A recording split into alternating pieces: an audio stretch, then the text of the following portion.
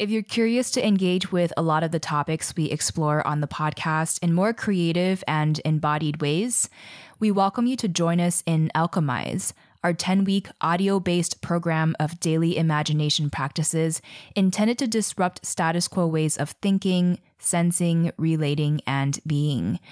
To be honest, without any grant support for our show right now, and we did just get turned down by several mainstream environmentalism philanthropies, this program and our Patreon are our primary means of supporting our labor for these free podcasts right now.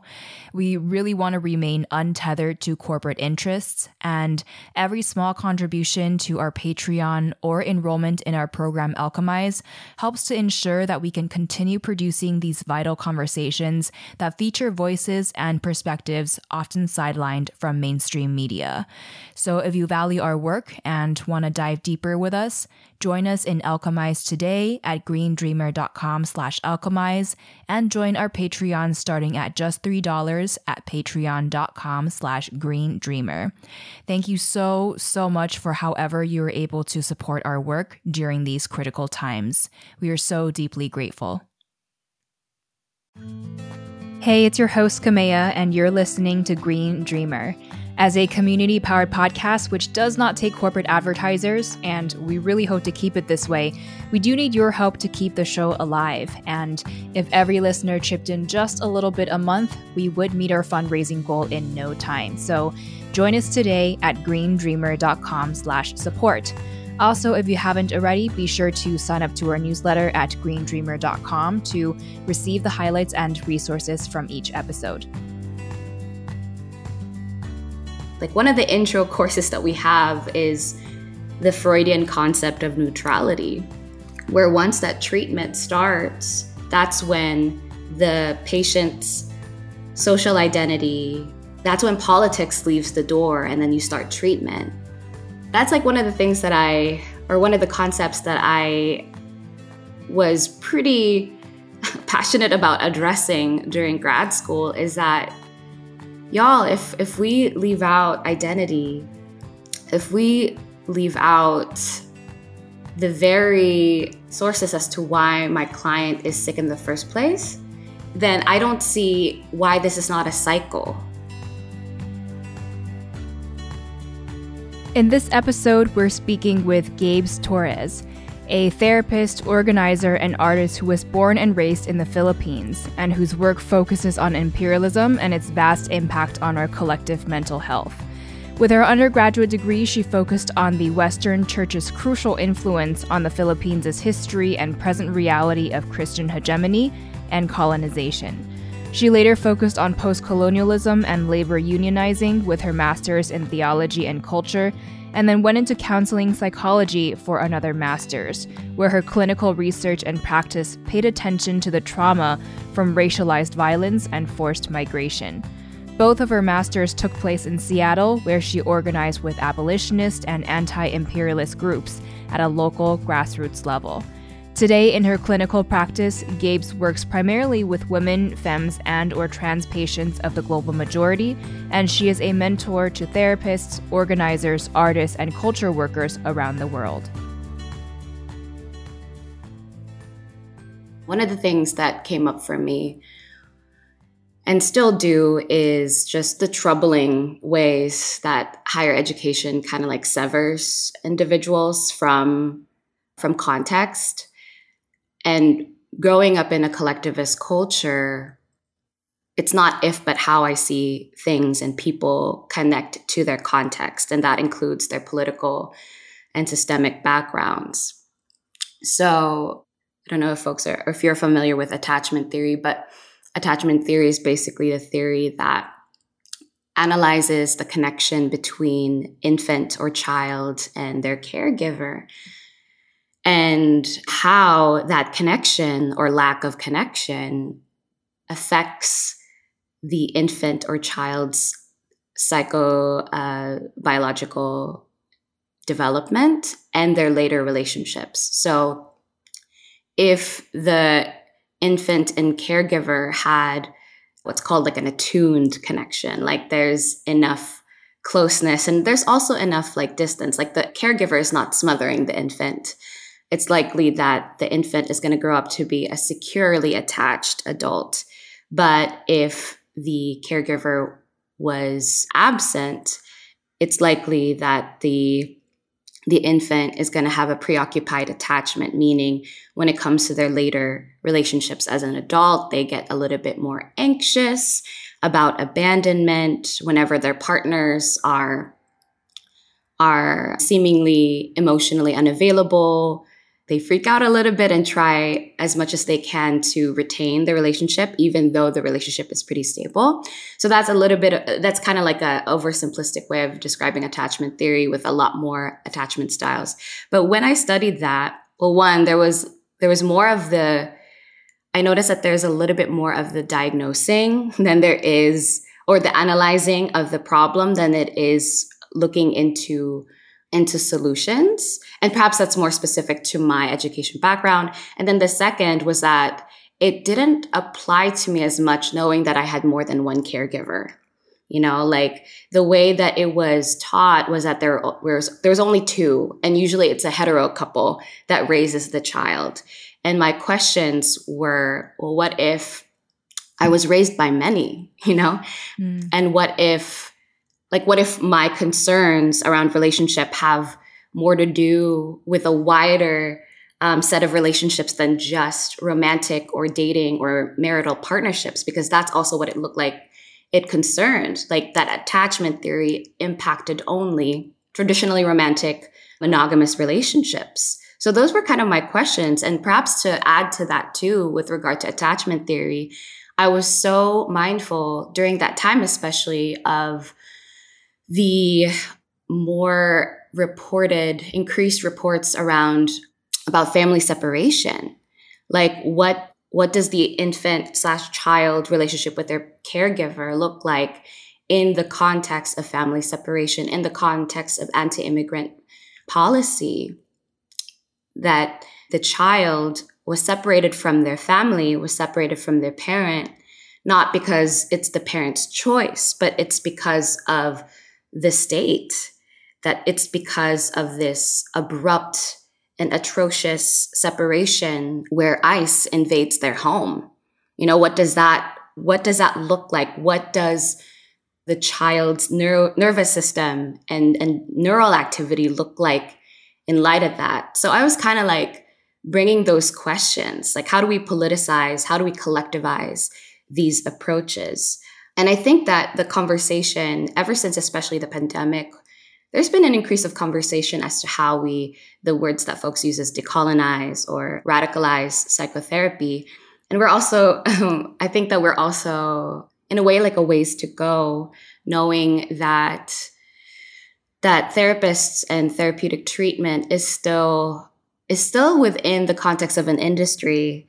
And as long as any work is in the industry, it's always tied to capitalism. It's always tied to some degree of exploitation. Like I know in the so-called United States, there's been a therapist shortage. A lot of my therapist friends have been, in a way, like participating in an exodus from the field because of burnout, because they're underpaid, and because they don't see a lot of hope in finding sustainable care within the mental health industry.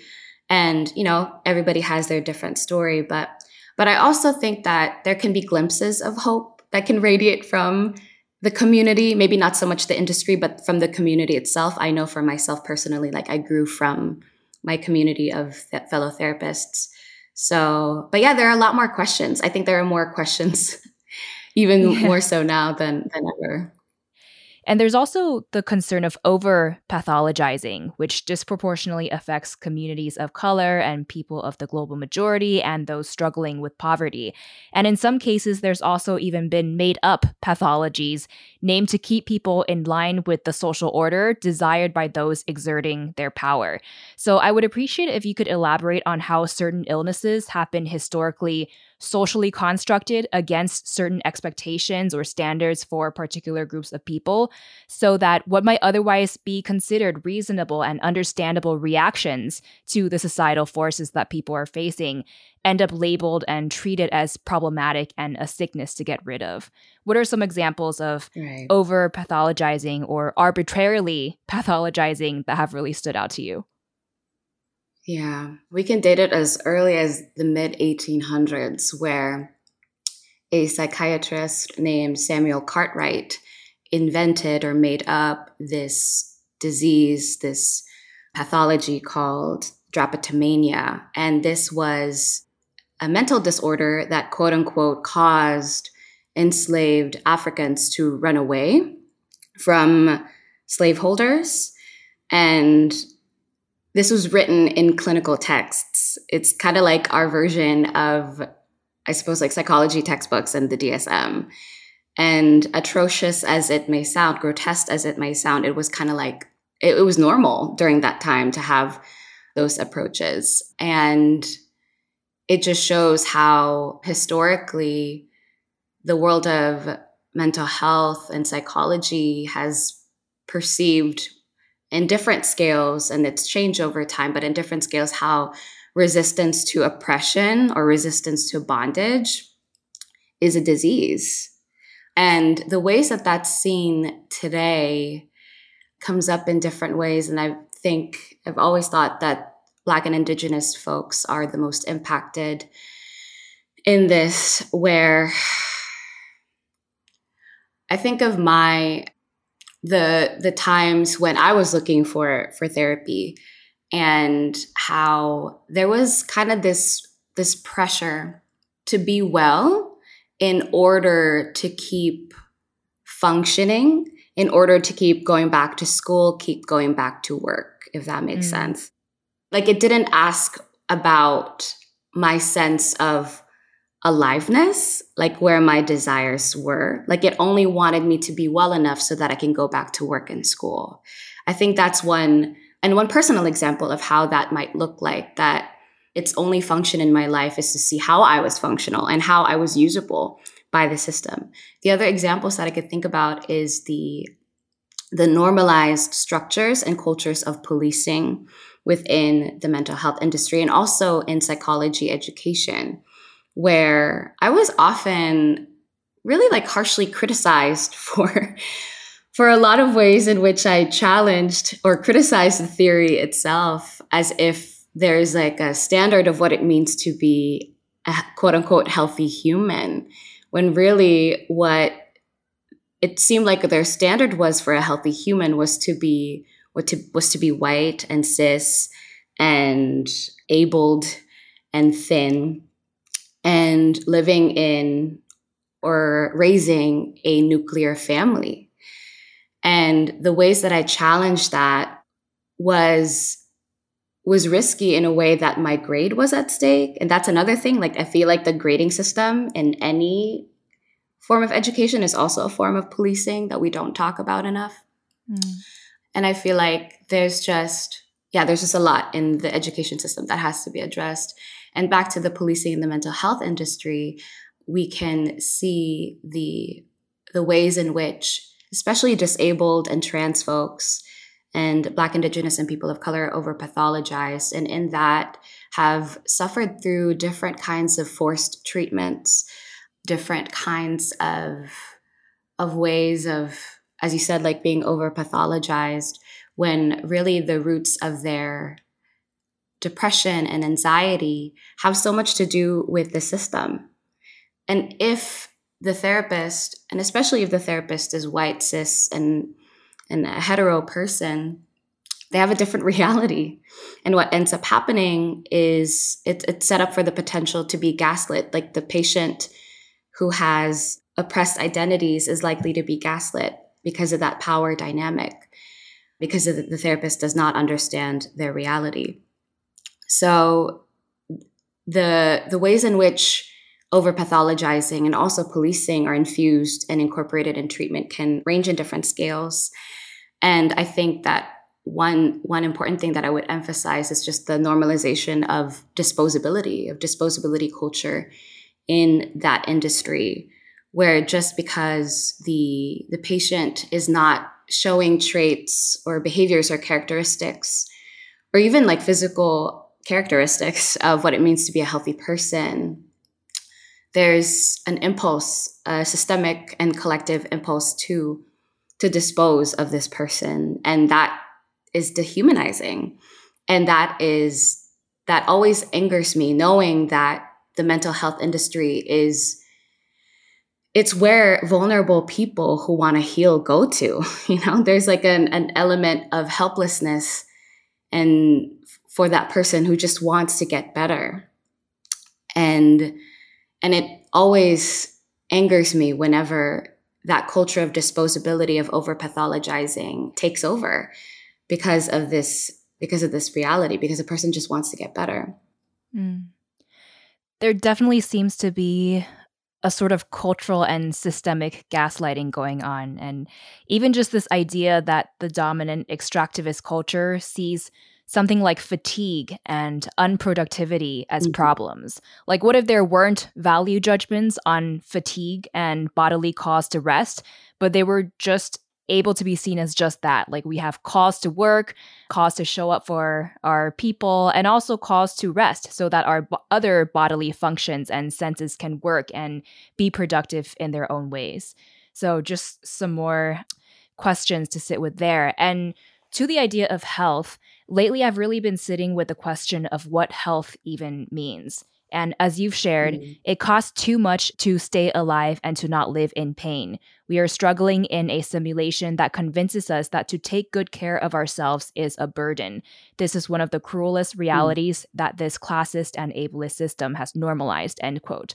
And to this point, especially in the last years, as I've engaged with more people who earn a living using physical labor, whose daily work is extremely taxing on their bodies, when they pull out, let's say, a cigarette or a Coke or a soft drink to help relieve their pains and exhaustion and stress, which helps them to alleviate those symptoms and get through the day, I really have started to question whether the concept of what is considered healthy has been over standardized and universalized. Right. Because in a sense, overworking, first of all, could be understood as a symptom of the capitalist, extractivist, classist, ableist, and racialized culture and economy. And if we point to people doing whatever they need as immediate relief as their problem of ill health rather than another mode of symptom alleviation, just like the many other forms of medical drugs out there as well that also have some side effects but are never really labeled as unhealthy, maybe due to industry influence,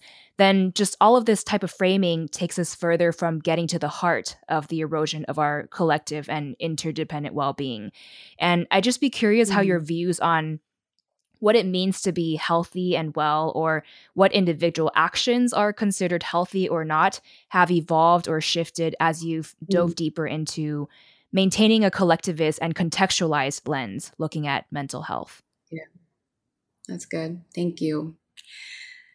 Sometimes I don't use the word health anymore because of how much the over standardized versions of health has really overtaken the word for me. So whenever I think about or hear the word health or healthy, it always goes back to those overstandard impositions of what it means to be healthy. So I use the terms like regulated or co-regulated more, which means that my nervous system is attuned or feels safe with other nervous systems or other systems or other ecosystems, because that assumes more than just the human species. Like a person could be in a place of homeostasis, even in the presence of non-human species, which the mental health industry doesn't talk about enough, like how it's like to have attachment figures or to co-regulate with the natural world. Instead of healthy, I also use the word like emotional availability or intelligence even, or perhaps more availability, because y'all are probably noticing how much my approach to healing has more to do with how I am connected to the rest of the members of the ecosystems. And even like beyond this plane, like if my client leads with it, we would talk about what it's like to connect with ancestors, what it's like to connect with what we call spiritual guides or their own interpretations and associations with the spiritual realm, because our spirituality is also a part of our well-being, and it's also one of the aspects of who we are that's colonized. And so I feel like it's also necessary to find some healing in that area, in that part of our lives. So when it comes to, I think you mentioned like short-term ways to ease ourselves. It's not that I always get stuck, but I'm all about self-soothing tools, right? I'm all about like finding ways to address and attend to present pain, and what is so devastating about the system right now is that you really need a lot of money to be able to ease that pain. And I see that more being here in the global South, where not a lot of people have access to those ways of alleviating their pain due to poverty, due to mass poverty, etc. And so with that, with my proximity to these contexts, I find it important to get to the to the root issue all the time. Like, why do these experiences of dis-ease happen in the first place? And this is when I get into organizing, or try to incorporate organizing with my clinical work. And organizing has that vision, or has that focus, to address and divest and dismantle the very sources of corruption that cause the unequal or inequitable distribution of resources, opportunity, and rights, and the sources as to why our very rights are violated, why the planet is damaged and has to outlive a lot of the industrialization. And so with that, I feel like this is when my desire for therapists to become more aware of that importance of connecting the systemic and collective reality with treatment. Because what therapists, like one of the intro courses that we have is the Freudian concept of neutrality, where once that treatment starts, that's when the patient's social identity, that's when politics leaves the door, and then you start treatment. That's like one of the things one of the concepts that I was pretty passionate about addressing during grad school, is that, y'all, if we leave out identity, if we leave out the very sources as to why my client is sick in the first place, then I don't see why this is not a cycle. They go to work, they enter society, and all of my clients are Black, Indigenous, and people of color. So they go to work and they enter society, they experience depression, and so they go back and find help. They seek treatment, they find a therapist.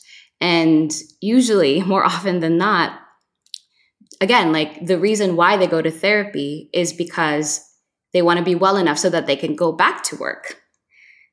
And it doesn't feel like the root cause is addressed in that regard. So that's when I feel like a lot of contexts of mental health, that's what's missing, And I can understand why therapists would find it hard to address that too, because it would mean that if we get to the root cause, they're out of work.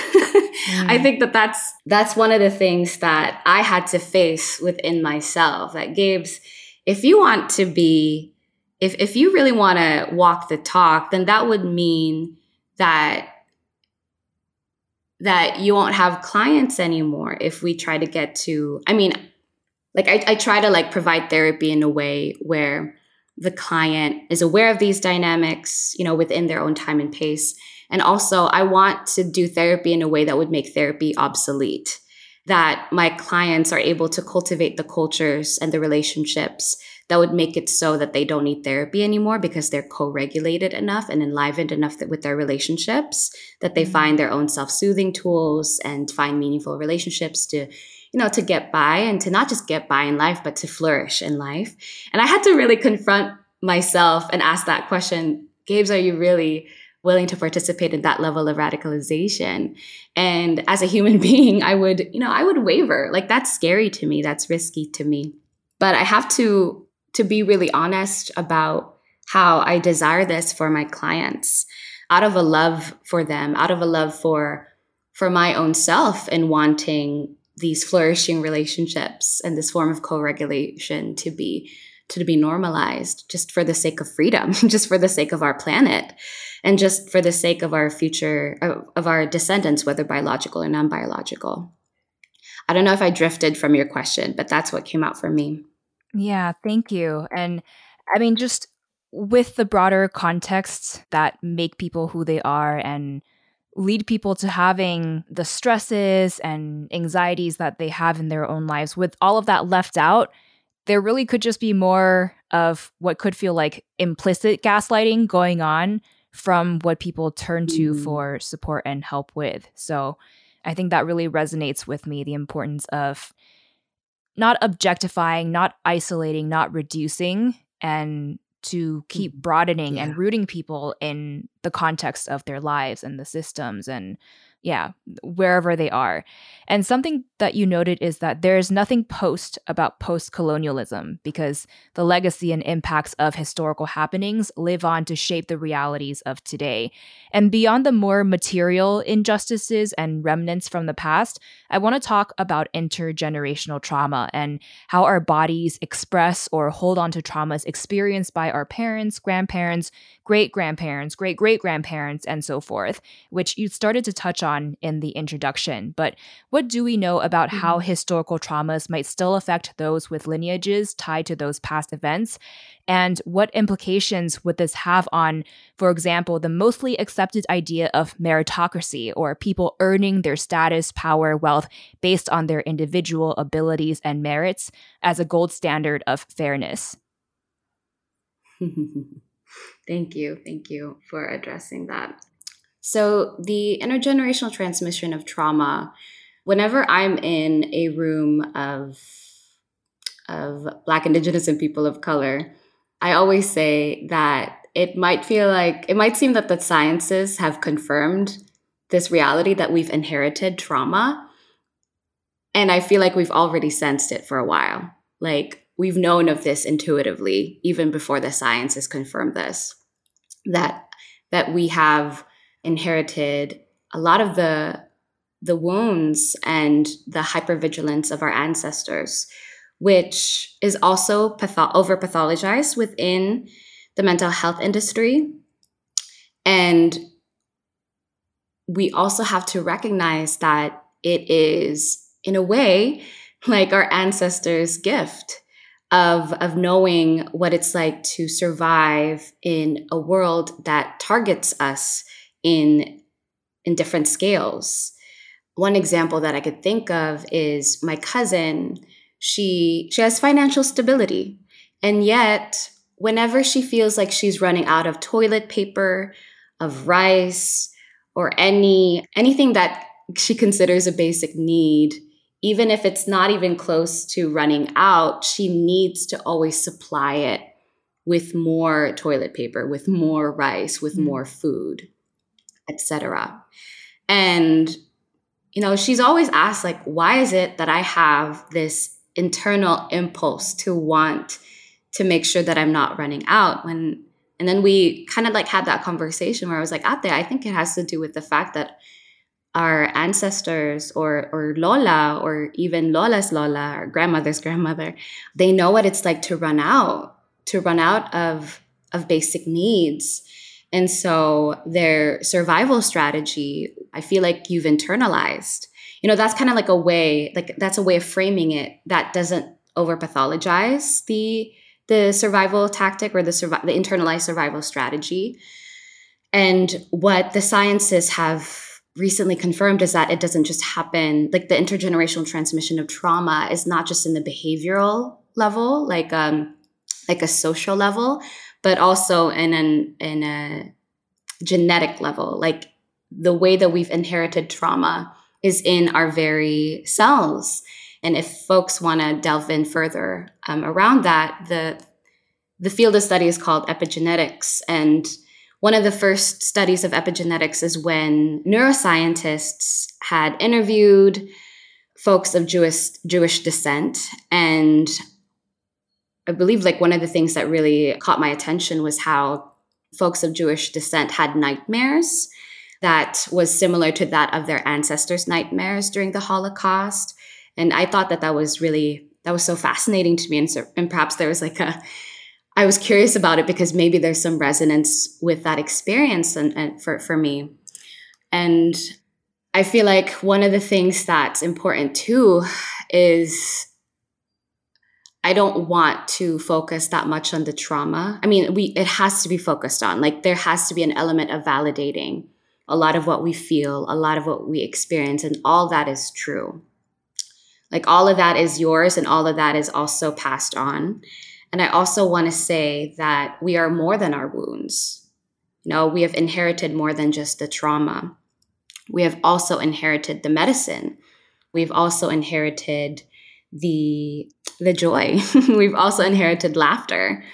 I think about my great-grandfather, who is a musical composer. I recently just found out about this. Like he's a musical composer, he's a violinist.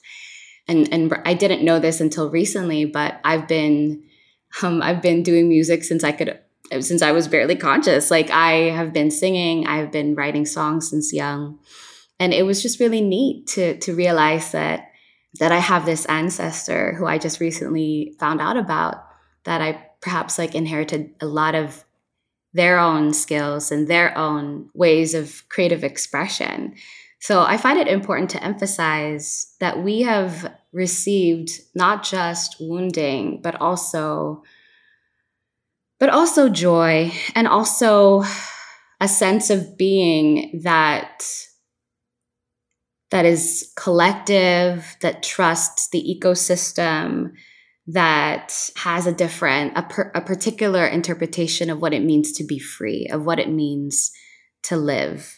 So I think that that's such a vital, for me at least, like that's a vital thing to talk about whenever we talk about the transmission of trauma, that we've also inherited medicine. And in light of meritocracy, I think about the ways in which it challenges transactional relationships or transactional ways of being. I think that just the fact that we've, like, for example, like I've received a lot of my great-grandfather's musical gifts. I think that in and of itself challenges that concept, that it just flowed through the lineage and I received it. But it's also a matter of whether or not I would say yes to it, and say yes to it in a way that I would practice the musical skill enough that it can become a professional skill or a hobby.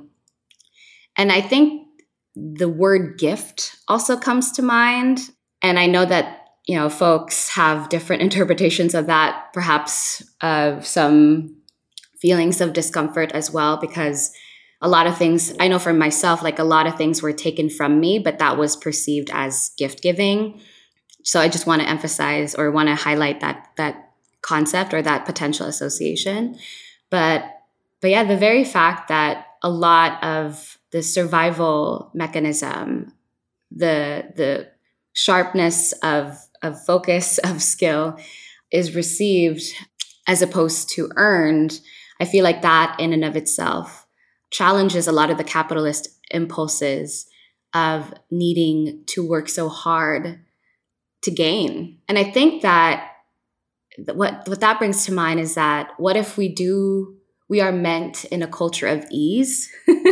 What if we have so bought into the concepts of capitalism that we forget about abundance, like just the natural sense of abundance that we have in the world? And it just so happens that that capitalism, our major pollutants, have led us to forget about how we are meant in this culture of ease and how we do exist in natural abundance. And I think that there's something about knowing how connected I am to my ancestors that reminds me of that. The term that comes to mind is remember, like not necessarily like remember as in memory. Of course, that's part of it, but I mean like member, like because we've been dismembered from our ancestors, from our communities, there has to be some degree of remembering or putting ourselves back together to be reminded of this, the fact that we're an ecosystem, the fact that we are naturally abundant. And it just so happens that we live in a world where internal and natural resources are polluted and privatized, that it makes sense that we would forget. It makes sense that we have to live in a way that's transactional because of those realities. Well, I think a lot of people have skewed perspectives of those with mental health conditions, primarily that those that do are more dangerous, crazy, unpredictable, and more likely to commit acts of violence. And I think much of this comes from maybe movies, stories, and the media having disproportionately portrayed mental health in particular ways. And in reality, as I've learned, people with mental health illnesses at large are no more likely than the quote unquote average population to enact violence or commit crime based on how the state defines crime. And in fact, as a call for more compassion rather than fear or judgment, people with mental illnesses are more likely to be the victims of crime and violence than to be perpetrators. But how do you think the media has contributed to the public skewed perception and understanding of mental health? And what do you see as the power of storytelling to seed more rooted and life-enhancing imaginations and ultimately help to co-create a more caring world, as you say, with more fierce kindness? Yeah, life-enhancing imaginations. I love that. Thank you, Camille. So historically, the entertainment industry has always portrayed mental illness as you said, like dangerous and even like hopeless, like dangerous to such a superlative degree. Like it's so, it just stuns me how normalized that is, that then creates a stigma that fears mental illness. Like I think about how movies portray schizophrenia and depression, etc. When, as you said, like these cases of severe mental illness causing, crime or dangerous acts is very, very few. And of course, like the industry would want to create spectacles that would lead them to earn money. Anyway, so I'm not going to drift because so many ideas come to mind when it comes to media consumption with regard to that. But I'm going to stay here in this lane. And I think that having that conversation is so important. And I also recognize how the evolution of storytelling is going about right now.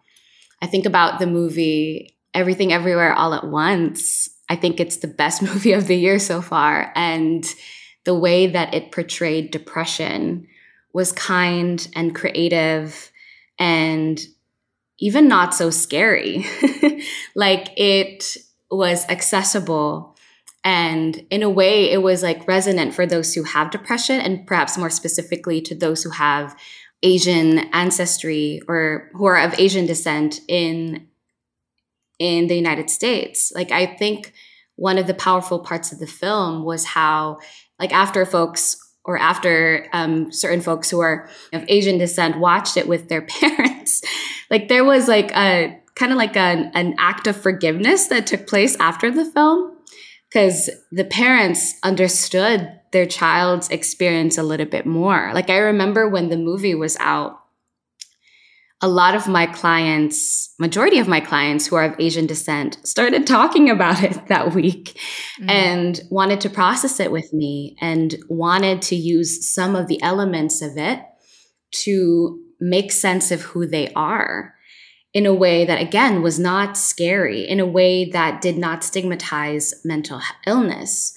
So I feel like there are parts of mainstream storytelling that is starting to destigmatize mental illness in a way that again, like is kind, is creative, is empowering, that doesn't stereotype or overgeneralize the experience, but as a conversation starter, really. Like I feel like that's what storytelling does for us, is that it incites or invites more storytelling. I feel like that is, if not for that story, we would not be able to see our story in a way. Like I feel like whenever I tell a story, right? Whenever I welcome my specificity, the particularities of who I am, there's something about that that invites another person, that encourages another person to look into themselves, to see the parts that resonate, to see the parts that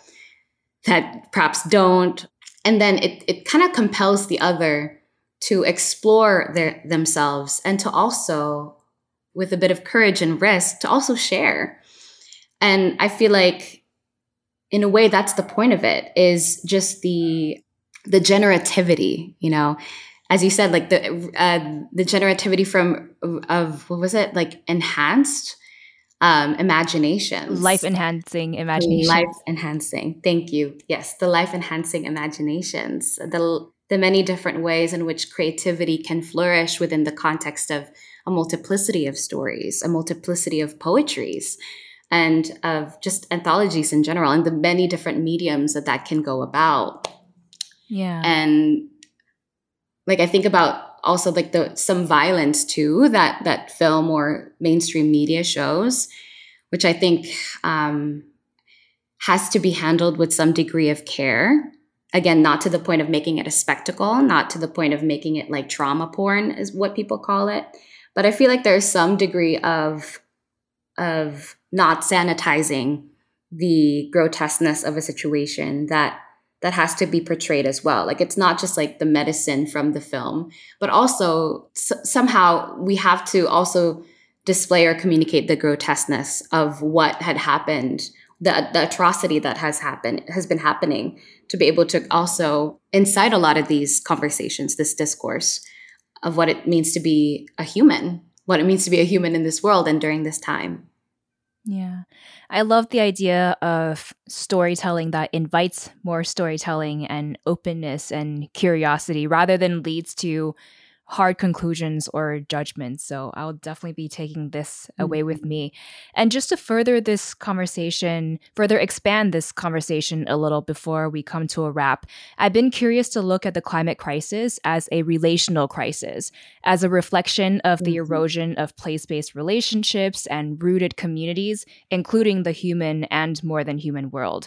Because the more fragmented the relationships of all kinds are in a community, the more energy and water and labor intensive it would be in order to upkeep all of the systems that we and our broader ecological bodies need in order to survive and thrive. So I've wondered what thoughts or reframes it might invite if we were to apply the lens of therapy and context-aware therapy onto the Earth's ailments, so not to reduce them into isolated parts and mathematical equations and elements. What have you thought through on this front, and what does this stir up for you in the moment? Yeah. I love how you frame it in a way that the climate crisis is a relational crisis. I feel that same way about post-colonialism being a relationship issue as well. I just feel like it's always going to come from relationship. Like a lot of our issues, a lot of our crises, a lot of our struggles are in the context of relationship. And it must also mean that our healing and our liberation is also in the context of relationships, that it is through relationships that we are liberated. So I love that you started there. In the context of therapy, I think that my response is going to be a little bit more specific or contextualized within being here in the global South, where a lot of the outcomes from hyperindustrialization of fossil fuel industries, like we are the ones to disproportionate degrees are bearing the brunt of climate calamity.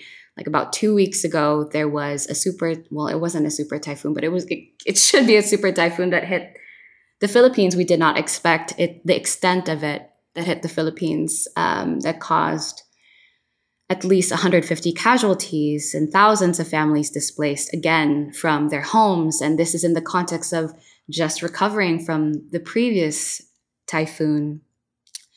And so I feel like this, like the question of how connected mental health is with climate, I feel a certain close proximity to it. Like it's not a question, but if, but how, it's connected. Like I think about I mentor certain organizers, young organizers and activists here in the Philippines, and majority of them are youth climate activists. And what's interesting, Kamea, is that these young folks are, while they're the most hopeful folks that I've worked with, they're also the most anxious. Mm. They're the most anxious because they work with farmers directly. They work with the poor directly. And I can only imagine just the vicarious trauma that they've internalized from being exposed to a lot of these stories, to a lot of these cases.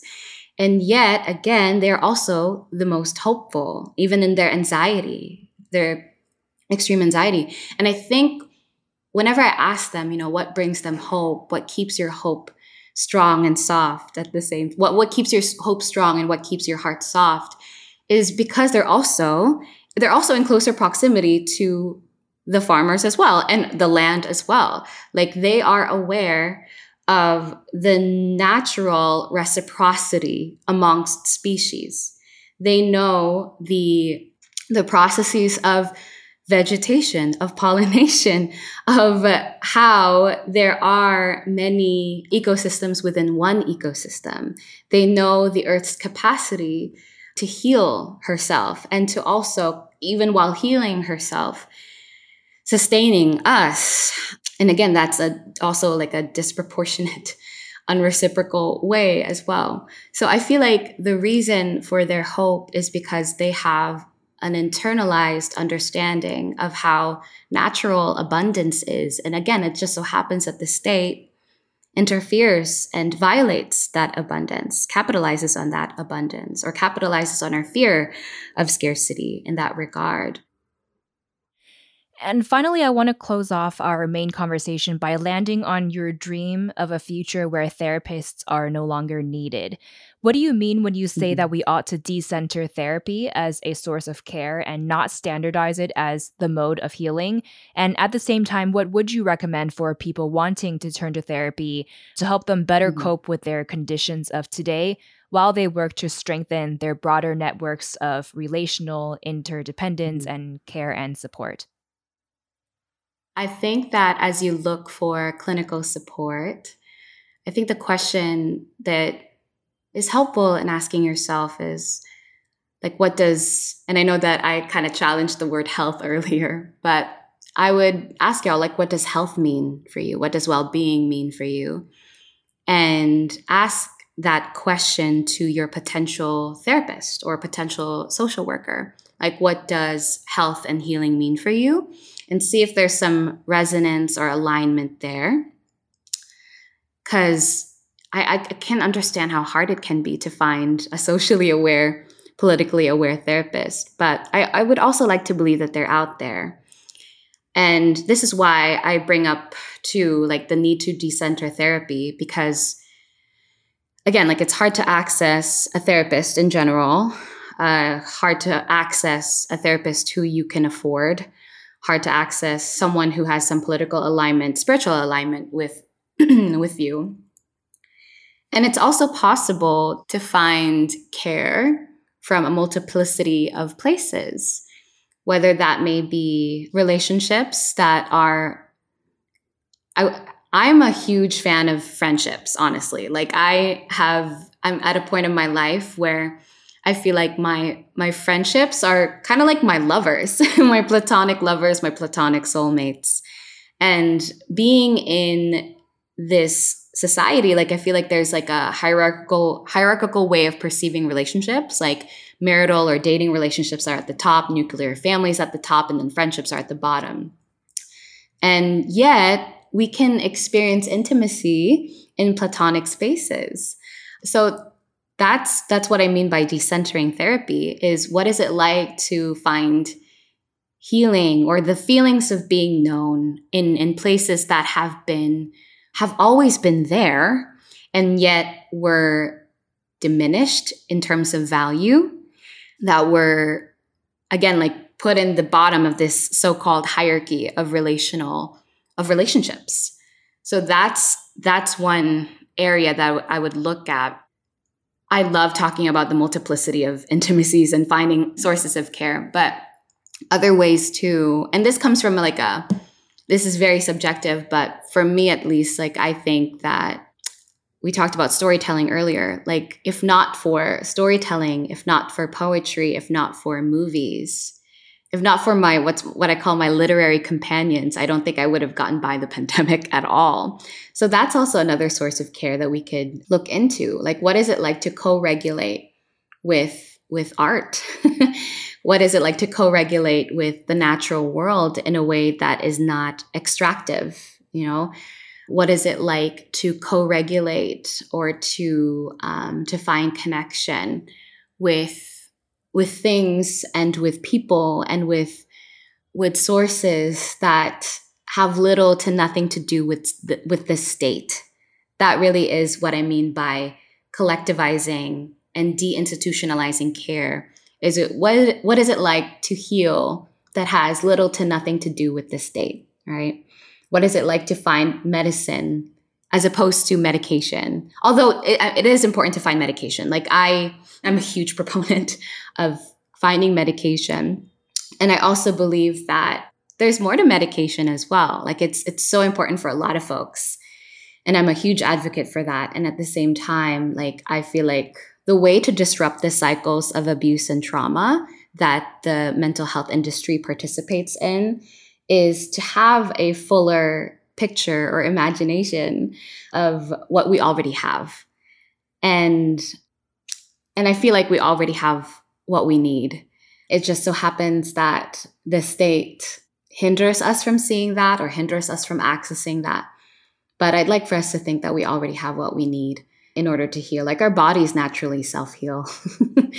Like whenever I have a bruise, like it just heals itself. And I feel like that is a reflection of how it might look like in a more holistic point of view, including our mental health.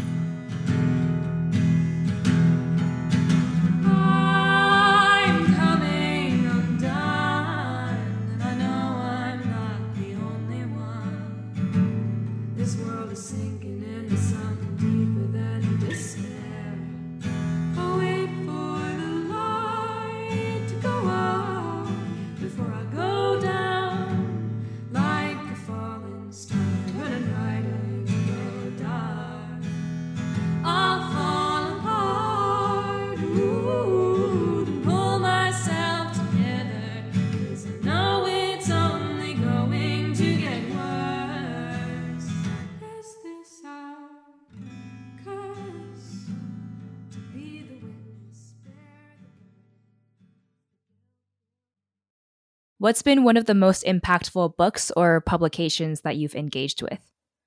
I really loved On Earth We're Briefly Gorgeous by Ocean Vuong, or just anything Ocean Vuong related.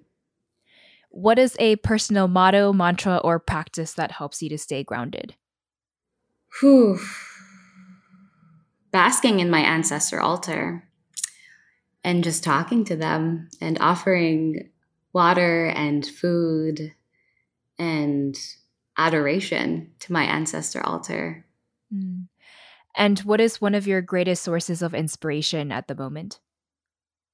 I think coming back to the motherland, it makes me emotional a little bit. Didn't expect that. Coming back to the motherland has been one of the greatest sources of inspiration. And it has to do with the fact that even though a lot of my people are going through unimaginable scales of suffering, of poverty, of struggle, I see a lot of my people's hope. I see a lot of their willingness to still be hospitable, to still be loving, to still laugh. And I know that that has to be complexified as well, because we have to understand the notions of false positivity and some bypassing. But I feel like the ability to uphold joy in the midst of suffering, and strength in the midst of suffering, has been a big one for me in inspiring me and motivating me in this life. So the return to the motherland has been a huge one for me. Well, we are coming to a close here, but Green Dreamer, to learn more and stay updated on Gabe's work, you can head to gabestorres.com, and we will have more links to Gabe's work and references from this episode in our show notes as well at greendreamer.com. Gabes, thank you so much for joining me here. I'm so grateful for your light and the gifts that you've offered us here. For now, though, what final words of wisdom do you have for us as Green Dreamers? Thank you. Thank you. You are worthy of the healing and the medicine that you are bound to receive. You are worthy. And that is it. This episode of Green Dreamer was brought to you by listeners like you. To make a contribution to help sustain and co-create the future of this show, you can head to greendreamer.com/support. Without a media network behind us, we also rely entirely on human-to-human word-of-mouth sharing so that our extensive library of episodes can inspire and reach more people. So if you get the chance to share your favorite episodes with loved ones or to write us a 5-star review in the podcast app, this all helps us out so much as well. Green Dreamer is a proud partner of Calliopeia Foundation, which shares our vision and understanding that ecological, cultural, and spiritual renewal are interdependent. The song featured in this episode is The Witness by Rowan Rain. Our audio producer is Scott Donnell, our production manager is Tammy Gunn, our transcript editor is Janice Cantieri, and I'm your host, Kamea Shane. Take care, and I will catch you soon in the next episode.